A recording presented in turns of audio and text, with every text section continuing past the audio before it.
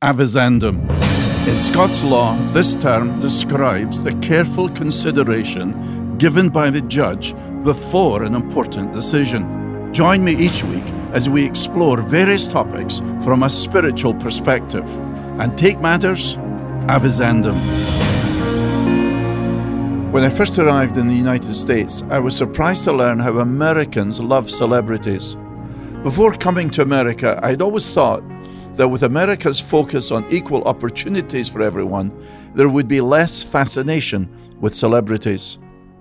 Now, I should say that we Scots go to the other extreme. In Scotland, the national pastime is bursting someone's balloon. If we think someone is getting a bit inflated with their own ego, we like to bring them quickly down to ground level. So, pomposity, focusing on titles, giving honour where honour is due is not a strong point of Scots. We don't give many compliments and we don't expect to receive many. So if someone is receiving too much attention and perhaps getting a bit proud, we like to deflate them. Now, I'm not saying that's a good feature. In many aspects it's not, particularly from a Christian standpoint. What I'm doing is simply explaining how the two cultures differ in this regard. Let me give you an example. Goody and I first came to the United States so I could attend Dallas Theological Seminary. I remember my first time on the campus of Dallas Seminary. I had been asked to give a short testimony at the welcome service for the new students. But first, I was told, I had to speak to someone who worked for John Walvoord, who was then the president of the seminary. Going on campus for the very first time, I remember seeing a sign, the Office of the President. I thought, you must be kidding, a president? This is a seminary. Seemed a bit over the top. I'm a graduate of Edinburgh University in Scotland, which is a much bigger and a much older institution than Dallas Seminary, and there the head of the university is simply called the principal. I was soon to meet President John Walvoord, and indeed sat next to him at the event of welcoming the first-year students. I could see that even the faculty held him in a bit of awe. I was a little disconcerted that he didn't seem particularly chatty when I tried to engage him in conversation before coming up with him to the platform. Now, I had great respect for John Walvoord. I was to learn he was a great leader of Dallas Seminary, a very astute theologian, a very kind man. And during my time at Dallas Theological Seminary, I got to know him and loved the man, a wonderful person and a great leader. But I had to learn that Americans love celebrities. We have many celebrities in the evangelical world.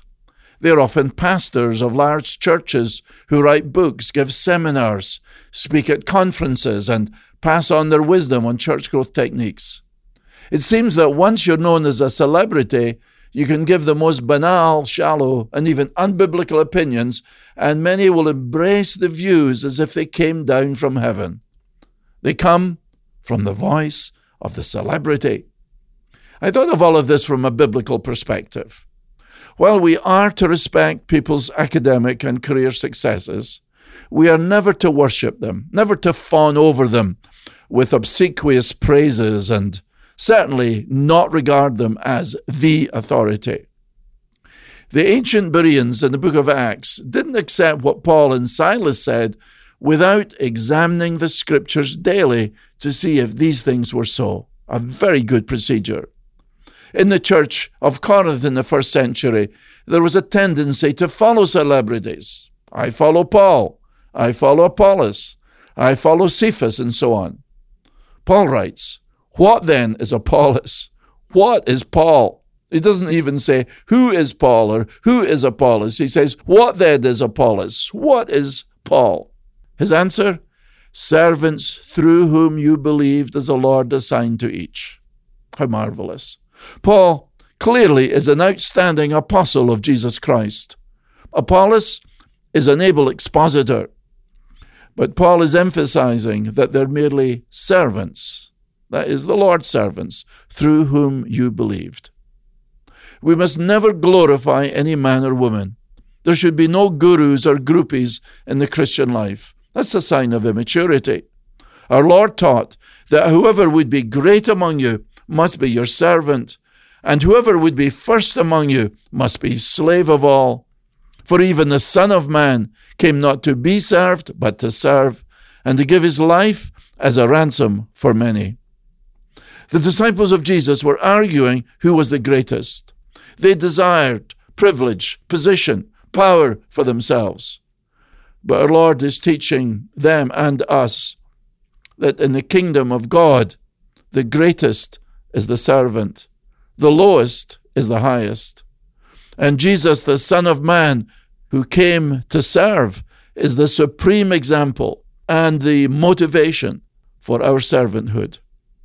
So the next time you hear some pious pontification from a Christian celebrity, remember, it's only the voice, only the opinion of a man or a woman. Examine what they say against Scripture. Certainly continue to give honor to whom honor is due, but let's not forget that they are only servants through whom we believe. All of the glory and all of the praise goes to our Lord Jesus Christ. Avizandum. You're listening to the weekly Avizandum podcast from The Verdict, featuring Pastor John Monroe. John is senior pastor at Calvary Church in Charlotte, North Carolina. Listen to John's daily program, The Verdict, on broadcast radio or major podcast platforms. For more information about The Verdict Ministry, visit us online at calvarychurch.com/theverdict.